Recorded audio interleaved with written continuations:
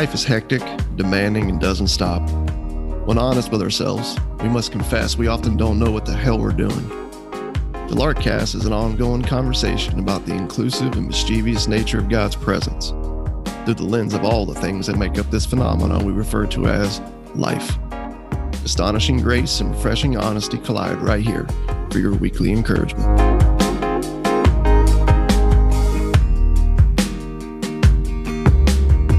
Welcome back to the Larkcast.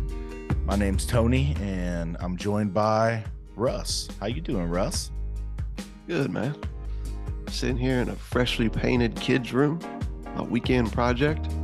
Just enjoying the splendor, man, of my hard deeds this week. That's awesome. I love the smell of paint. I used to paint professionally. Dude, I do and there's too. just something very relaxing to me about painting. Like, most people hate it, but I like all the fine detailed work and cutting in, and there's not a lot of things in life, maybe like cutting the grass, that give you like the pleasure of like accomplishment and achieving something like painting. Yep. Yeah, dude. 100%. Yep. It's sorry. Speaking of being in this fresh nude room, I have a 6-year-old who's woke up and going, "Why, Dad, are you in my new room?" Welcome to the Larkcast, Eli Johnson. Yeah, I know, bud. Close the door. What you need? Getting a little interruption this morning on a child in search of the right Nerf gun. Yep. The smell of paint and the interruptions of children and all the things, dude, that make up satisfactory of life. This is life. And speaking of life, we are going to dive into life in its truest sense here today on the Larkcast, because we are podcasting through our flagship resource, our book that we wrote together, Reclaim. Yep. And sometimes I forget that we wrote a book together. It's like almost like my memories like blocked it out, because it was like such a like intense season in our life, like putting that thing together, and it had few iterations and a few different designs and stuff like that. So it was just a lot of our time and effort and work went into that. But yeah, we wrote a book. It's called Reclaim. You can pick it up on Amazon. You can look up Reclaim Johnson or Reclaim Sorcy. We are not going to warn you about the hot, steamy, erotic novels that are going to come up when you search those things. You're adults, so you can navigate that. Bounce your eyes, ladies. That's all we'll say. Yeah, so we were going through the Gospel of John for a really long time, and we're like, dude, let's podcast through Reclaim.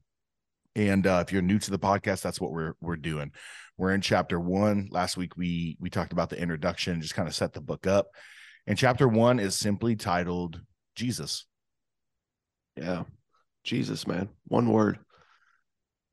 And I guess you could say in its earlier iterations, right, it was the question, like, who is Jesus? And I can remember a number of people coming to us who were grabbing on to, man, there's got to be something more in the name of faith and church. And what I found, I've heard about this freedom my whole life. I've heard about this peace that surpasses all understanding. I've heard about this rest that Jesus promises. And damn it, I haven't found any of it, man. I'm exhausted. I'm anxious. I'm frustrated. I've been hurt. I'm just, right? I'm weary. I'm worn out. Like, what gives? And then they stumble across what we've learned over the years and are trying to pass on. They're like, yeah, I get this, man, but like, who is Jesus? This seems kind of elementary. I'm Yes. sort of looking for like some deeper nuggets, and I really love to get into like church's identity and way of life. Like, can we just jump to that? And I'm like, well, we could. And that's actually where Reclaim started out, which I don't think a lot of people understand. It started out with that, these more pressing things like church, right? Ministry.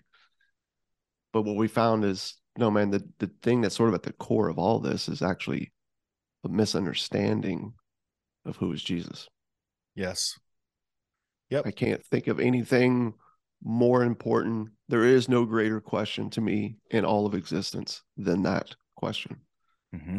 Because if you let the scriptures say what they really say in your discovery of who is Jesus, it will completely undo all the religion that you have always grabbed onto and have stood in defense of. Mm-hmm. It will strip you naked. Mm-hmm. And in that place, you will either resent and reject what God is actually like, um, or it will be the most life giving thing you've ever encountered. Mm-hmm. He will become someone that you enjoy. Yeah.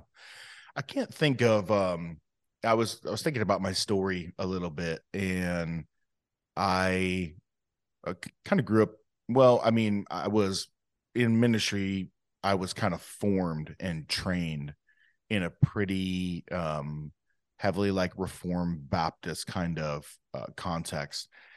And Jesus was kind of like always like a little bit of like a footnote to Reformed theology. He kind of slid into that category. So we were always interpreting Jesus in light of Paul.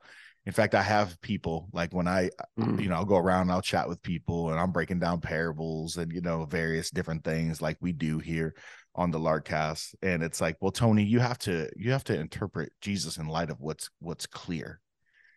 Parables are not clear, and you have to interpret them in light of what's clear. And so there's this sentiment that it's just like Jesus kind of said a lot of things that we don't really like understand. We get Paul, we get these kind of like very clear things over here. So Jesus kind of always stands as like a footnote to some of that, and that's how I kind of experience him theologically. And then I met Jesus in a 1993 Ford Ranger in the year 2000, and Right. and I actually met him as a person. Right. But that quickly got hijacked by a lot of theology and church and those kinds of things, as it does for a number of people. But since meeting you and since just getting back to just Jesus's words and realizing in John 1:18, he came to reveal the Father. He came to give us his eyes Mm. for who God is. Meaning that up until the time that he showed up, the Trinity felt like they needed to come down and kind of handle this thing themselves and break down who it is, exactly, that God is. Yeah, dude, it's good. And I can agree with you. I met Jesus as a person. I believe the year was 1997. Also a young adult out in the workforce like you. Um, and I feel like in the more and more I, plugged into the church world, what I was handed then in the name of Jesus sort of undid that whole personhood, right? Like him as like relational, him as God in the flesh who became, right, one of us humans to reveal what it really looks like and is to be human. And in so doing, ultimately reveals what the Father that we've all feared and ran from in the pursuit of trying to undo, trying to conquer, trying to master our humanity is actually like. He reveals that he's not a God who's handed this task to you at all, ever, at any point in time. He's one who actually created you knowing good and well where that freedom that he would give you from birth could lead to. Hmm. Also knowing what that freedom, when fully understood, would awaken in you. Yeah. And man, it took a lot of years of undoing that. But then also, as you know, man, and the years of writing and rewriting this book, you could equate that to the equation as well. Like, and I think ultimately what we're getting to in Reclaim One is we're trying to awaken the reader's receptiveness in a sense to being loved, to see what God's actually like when he shows up in this deeper reality of showing us that we are people who are loved, always Mm-hmm. have been, always will be. And that for me sets the very foundation for everything else. And if you miss Yeah. that foundation, then you'll do what you and I did. You'll wind up grabbing onto all these other things in the name of mastery, Mm. right? Of trying to grab on all these other simple things that we feel like the Bible says to help determine um, the mystery of God. Yeah. And you just can't come at it from that way. Like Yeah. it just doesn't work. Yeah. And to realize that God loves us up close from the Yeah. inside. not from afar. And I always was like, oh, yeah, well, God loves the world. You know, Jesus loves my neighbors, but he loves them from afar because there's a Mm-hmm. massive, massive chasm and a massive, massive gap between my neighbors and Jesus. We would even use language like they're separated, you know, from him. Yeah. Yeah. And then you're looking at passages like John 14:6. I am the way, the truth, the life. John 1:3. You know, not there was not anything that's been made in this world. He's the life and the Yeah. light of all men. Mm. Acts 17, for in him we all live and breathe and move and have our being. Yeah. You know, he sustains life. Hebrews, John again. And so we would paint this picture of like, well, yeah, Jesus loves you, but like from afar, like almost like this Mm-hmm. sentimental kind of like, you know, whatever. And it's like, no, holy cow, like my neighbor, the people I work with and are in my community, these people who I have a heart for, I would love for them to be awakened to the love of God. But I started from separation. It's like, no, dude, like their heart beats, they have breath in their lungs, like they go about their life and their day and all the gifts that they celebrate, like community and relationship and love and all those kinds of things. Those are given to him who is the giver of good gifts in life. I couldn't agree more because it's something that is it's almost like so entrenched. I feel like in our just our nature, we can't help but see everything through in and out, and us and them. And it's the way society works. And I think from that, we've sort of grabbed on this notion that because that's how society works, therefore that's how God works. And so we attribute the same thing. There's this God who made us and apparently loves us. I don't really feel like he likes us. And he's very distant. And if you can concoct that idea, if you can create an understanding of God as distant from humanity, then whoever comes along and provides the resources, okay, the relationships, the pathways, even like principles, you could say that's often heavily taught in Christendom. If you can convince us all that there's this God who's distant, then the people who provide this gap to the separation become heroes, man. Right? That whole system just becomes a necessity. And now you can start dividing everybody up into all the different camps of who has the better solution to the separation. Hmm. And then you wind up with an institution in the name of church that's just Yeah. completely opposite of the whole very nature of what God came to reveal and to create in his son. And it's just like, holy cow, dude. Like, man, like we can't overstate the importance of how how needed it is to see Jesus in light of who he says he is. He's not a God, he is God. He's not a way, right? He is the way. He's not a means to life or even a better life. He is life itself. Mm-hmm. As you already quoted right out of John chapter 1, Colossians 1. He's the image of the invisible God, the creator and sustainer of all things who reconciles all things. And I love that verse that you brought up a second ago, man, out of Acts 17. Paul's talking because I've had so many people push back on those notions. Like, no, man, those are all like they're all like examples or metaphors in a sense. I'm like, no, he doesn't present these as metaphors. He presents them as reality. That's always been.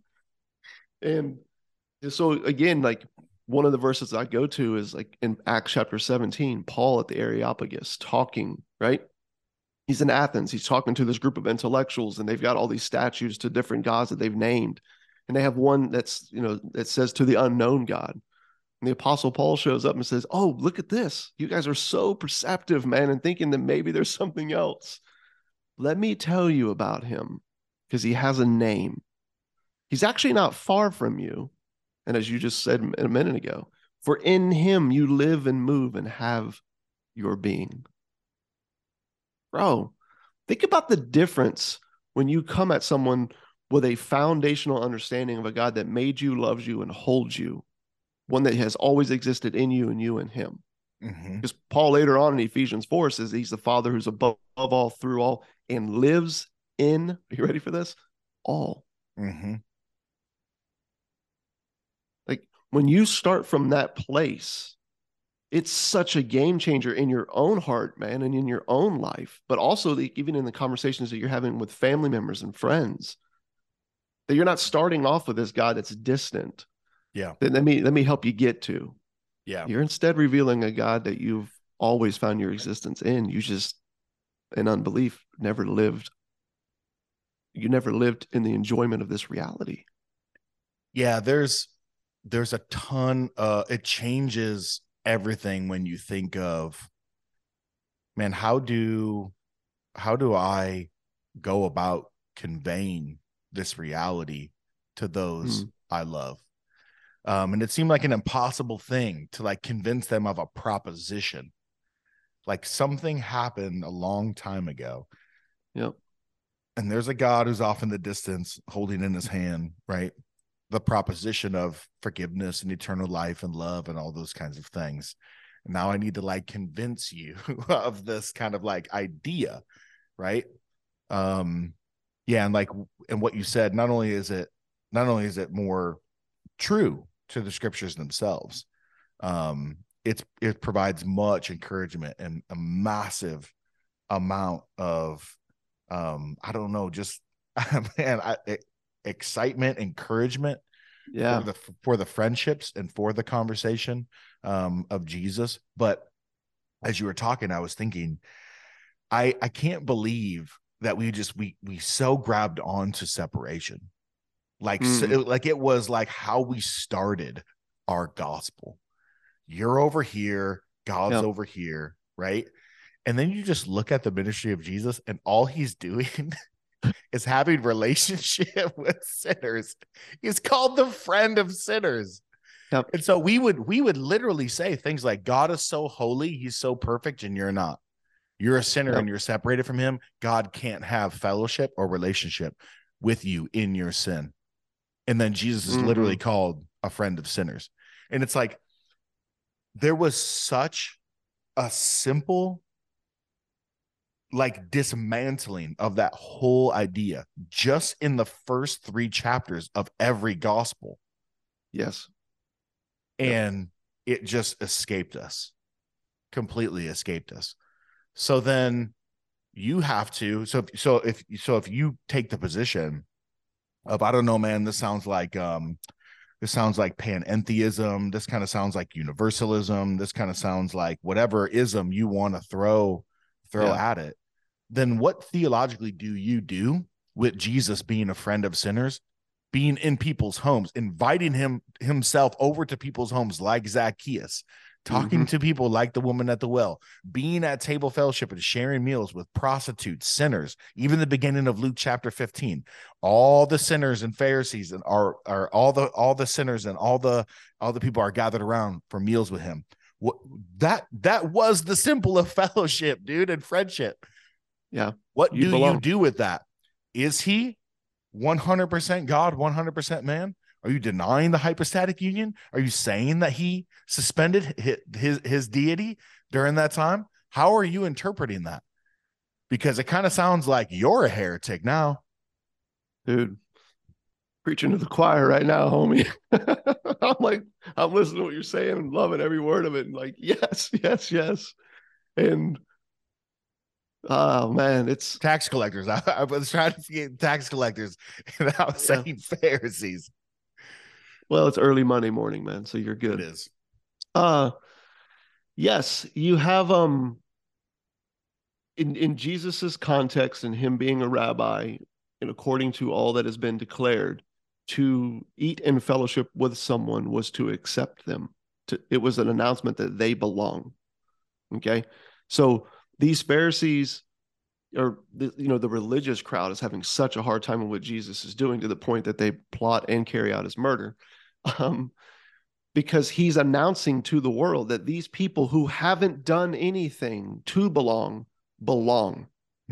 These people who have not earned a means into the love of God are loved already as they are. He's not declaring that all the things they're out pursuing or what all that they're believing is good or is going to lead into harmony in any way.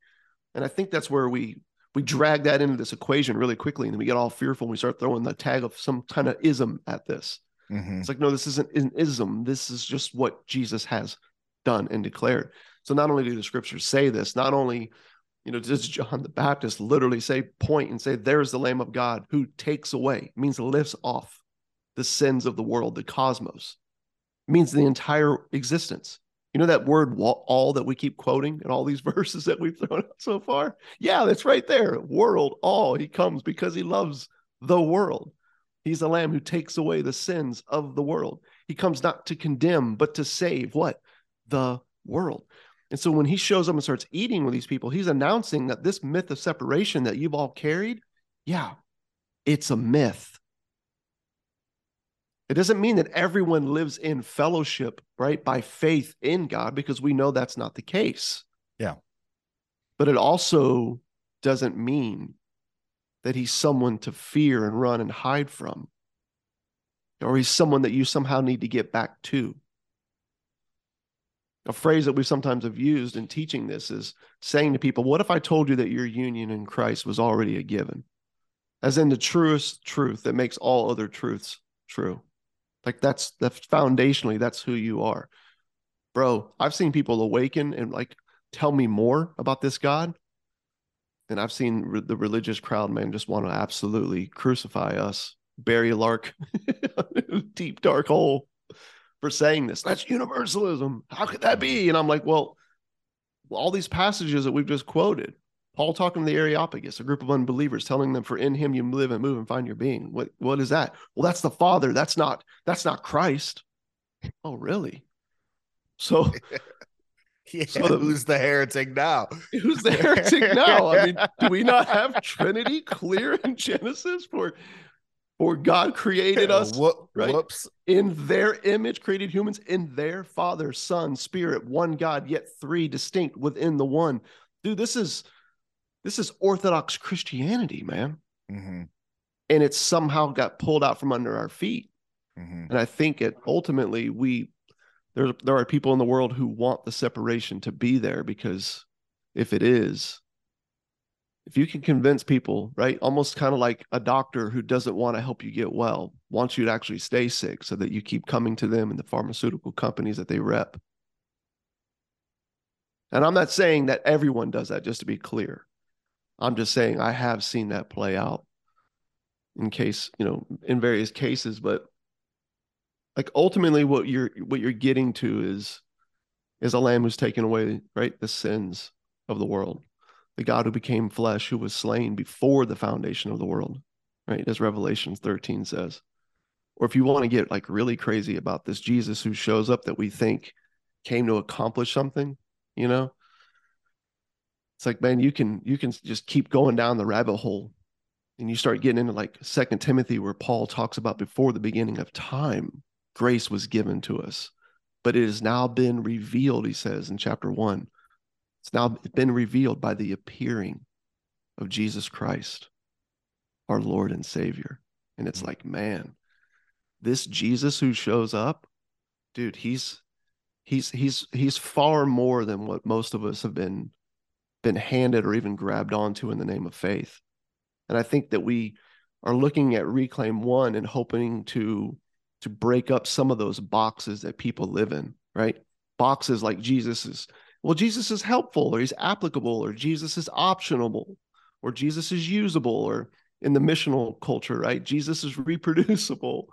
And it's like, no, Jesus is one with the Father, God in the flesh, the image of the eternal God who becomes flesh and dwells among us, anointed by the Spirit, and announces that I'm in you and you are in me, because I love you and I've always loved you. I created you. I sustain you. I'm showing up and dying on a cross, making peace by the blood of the cross, Colossians 1:20 says, to reconcile you to me, not to reconcile me to you. There's a vast world of difference between that, dude. I'm awakening you to the one who's always held you with a love that will never let you go. But because you don't believe this, you don't live loved, which means you don't live in the freedom that I set you free for. And as a result of this, you make all kinds of decisions, right? that are dismantling not just your humanity, but you participate in the dismantling of other people's humanity through things that you say and do, all the way down to things that you vote on, right? Where does it all stem from? It all stems from, at the core, the same thing Adam and Eve suffered from. This God is distant. He can't be trusted. We need independence. Let me have that tree of knowledge of good and evil so that I can rule my life and rule the world. I know better. And Jesus is literally showing up to crush that very perception that we've had. Because it's that perception, dude. It's that myth. It's that belief in this distant landlord who's grumpy. Yeah. That leads to all the destruction, man. And I think the message to the world is really what he said in Mark 1. Mm. The kingdom of heaven is at hand. Change your mind. Repent. Shift in your thinking and believe this good news. The king is here, baby.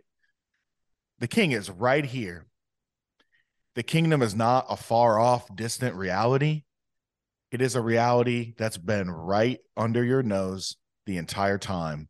And I had to leave heaven, come down here, wait 30 freaking years to show up and tell you fools that the kingdom of heaven is at hand. The king is at hand. Yeah. And I'm that king. And so we forget that the gospel is news. It's good news. News is about something that's already occurred. It's already happened. It's not advice. It's not a proposition. This isn't a business deal. Right. This is something that God in his son has historically and definitively done on behalf of the world. And you, like Abraham, when he made his covenant with him, were clueless as to what was going on as the covenant was being ratified and settled. This happened, dude. God did it. And so when we look at people, we'll say, listen, this is who God is. He's already made up his mind about you. He's already done something definitively in history to reconcile you to himself. You're already forgiven. You're already loved. You're already in him. He's already near you. There is no chasm. There is no gap. In fact, right now, as I'm telling you this, he's probably appealing to your conscience that I'm telling the freaking truth. Yeah. And then now you wrestle with the idea of, do I believe this? Do I really truly think God is this good? That he loves me? Do I think this is, or am I going to dig my heels in independence as I try to find my own path in this world and try to be my own God as I go about my life and work and play and call him a liar? And then you see now, here's where the wrestle of belief and unbelief come into play. Because I think what people freak out about is they're like, well, then what, like, what's the purpose of faith? And it's like, that is our tension in what we're saying. The tension in what we're saying is the alreadiness of this good news. Yeah. The truth of this reconciled reality and the primacy and the emphasis that the scriptures put on faith. Right. That's our tension, right? You know what my old tension was? Back when I was back when I believed limited atonement. Yeah. Was that I used to grab onto a theology that Jesus only died for the elect. That, you know, in eternity past, God picked these people, right? And he only died for them. I could never in my good conscience say Jesus loves you or Jesus died for you. Yeah. Because that theology was like, well, maybe he did. You know what I'm saying? Yeah, you always had a "we'll see" in your back pocket. Yeah, dude. Exactly. We'll see. Yeah, exactly. So everyone has a tension point in their, you know, theology. And our tension point is in the alreadiness of this, the truth of Yep. it, and the emphasis on belief and trusting it. I think you're spot on there, man, and just the role of the tension, you could say, of faith. We're not saying faith makes something true. We're saying that faith awakens you to something that's already true. Yes. Or as And it Jameson doesn't, recently said, acceptance doesn't achieve. yes, great point. Acceptance doesn't achieve something, but the beauty of faith is awakening to an acceptance, awakening to this fact that in him you have lived and moved and found your being from the beginning. Mm-hmm. God isn't someone who lives across the street. Jesus isn't a buddy who comes along and does his best to convince you to go over to his father's house because maybe life there is better for you if you could just maybe, get it together enough that you could actually be presentable and come on over. And then the spirit is like this other buddy who's kind of like pushing you from behind. Like that's not the story that Jesus unfolds. That's not the triune God that he comes to reveal. And maybe one of the best ways to say it is, I know we talk a lot about faith being only as good as its object. But what I love about Reclaim One is it invites you to take that a step further, okay? To take that a step further into actually looking at who the person is of Jesus and why his personhood is not just significant, but it's central, dude. It's ultimate to all things, Mm-hmm. not only to your joy, your peace, your freedom, your rest, but to that of those that are in and around you to be able to enjoy this. Like a quick example is if faith is only as good as its object, right? Then our faith's object is one who is one with the Father. Okay? Think about that.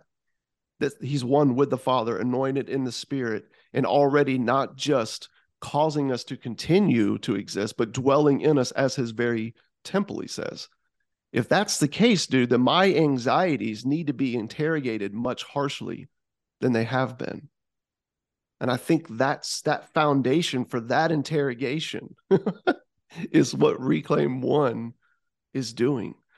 It's inviting you to dive into this. It's inviting you to dive into the idea of like, where did you come up with this notion that you needed to make yourself presentable? Who told you that you were naked, right? Genesis 3. Why do you live as though you can convince God not to love you or that his love for you isn't enough to save you or to sanctify you? Why can't you live? Why can't I live as though God really does love who I really am and really loves all my friends and my family as they really are? Where did all these notions come from that bleed into the life of faith, that bleed into the idea of church, ministry, on down the line? In other words, like nowhere in the world, does that idea that our faith can somehow change the object. Nowhere in existence do you find that notion? Do you find that idea of flourishing? Mm-hmm. It's just not there. So our faith doesn't change the object. It awakens us to the object, which we'll get into later. But the key point here is who is the object? Who is the object of our faith? What has he revealed about himself? What do the epistles actually say about him versus what we've been handed in this name of faith and freedom? That's Reclaim One. Right. That's why it's chapter 1. Yep. Yeah, man. Man, more we could say. Even the whole idea of like inclusion before exclusion and all the parables. Go back, I think it was like the first 26, 27, 28 episodes of the Larkcast are all about the parables. We get into this a ton, man, a ton. Mm-hmm. Because Jesus isn't breaking down life lessons or cool little parabolic moral life lessons there. Yeah, he's getting into what God is like, what the kingdom of heaven is like. Is really saying like what is the king like, what is this reality? So yeah, good conversation though, man. I think we're at time's up. Yeah, time is up, but I'm with you. I feel like you could do 10 more episodes. Just like right now, we could probably record 10 in a row on this question of who is Jesus, because it's just that paramount, man. So cheers to all you who grabbed a copy of Reclaim, who are following along with us. Cheers to you who already have a copy and maybe you're diving back into this conversation for some much needed refreshment, some encouragement, some language that you can help friends maybe awaken to this good news. And let me just go ahead and just before we hang up here, man, challenge everybody else who's listening that's new to this. Back up, listen to the last episode, the introduction, go to Amazon, type in Reclaim Sorcy or Johnson, grab a copy, join with us. I think what you're going to find here is something that's pretty life-giving. Here we go. Cheers, bro. Cheers.